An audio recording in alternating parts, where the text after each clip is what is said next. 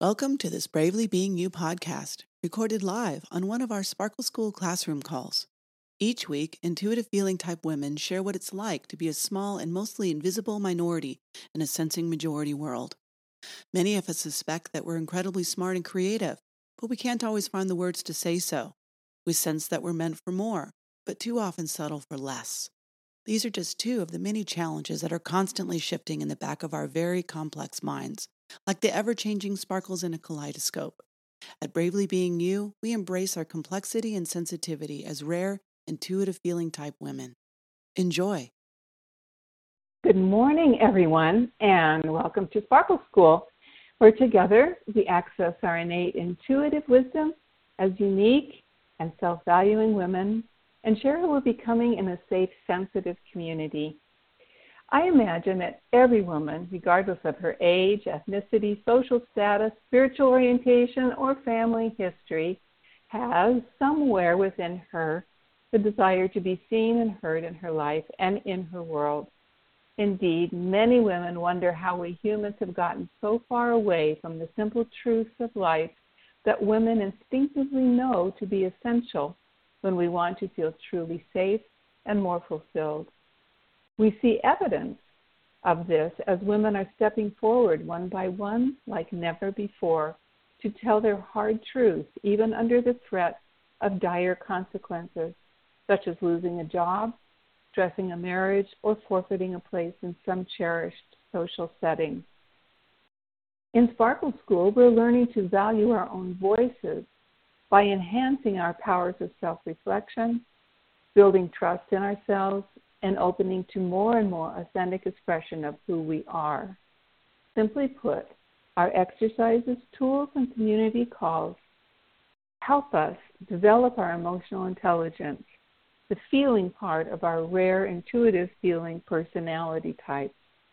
By increasing our ability to recognize and own our emotions, we can separate them from the emotions of the people and events around us, even those seated in our past.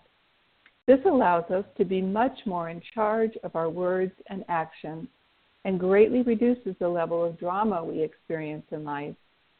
Last week, we began an exploration of the impact of our family of origin has had upon our emotional intelligence. By family of origin, we mean the significant caretakers and siblings that we each grew up with, whether or not we share the same DNA. One way or another, every woman has learned in her first family to keep some of her thoughts to herself. And this is especially true for NF women, because we knew on some level that our unusual thoughts and feelings would not be abundantly received by those around us. So when we want to be heard enough to exert our influence on the world around us, it is essential that we separate who we are in our deepest heart of hearts from the person we learn to be in order to fit safely in our families growing up, which were inevitably highly influenced by our shared sensing majority culture.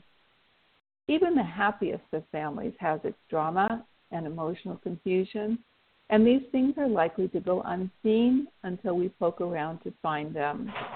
So let's stay alert for signs of hidden awareness, and at the same time, let's remember that owning the impact our family has had upon our emotional well-being does not have to mean judging or rejecting actual family members. We may feel anger at someone or grief over lost possibilities, but in the end, gaining more emotional clarity allows us to enter a place of compassion and forgiveness.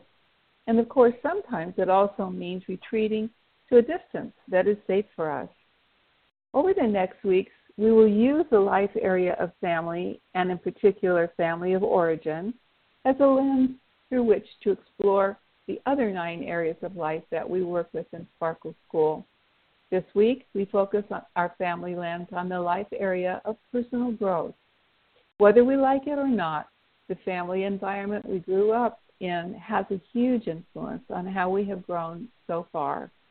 Understanding that influence adds hugely to our emotional intelligence and helps us to grow more powerfully into who we are becoming.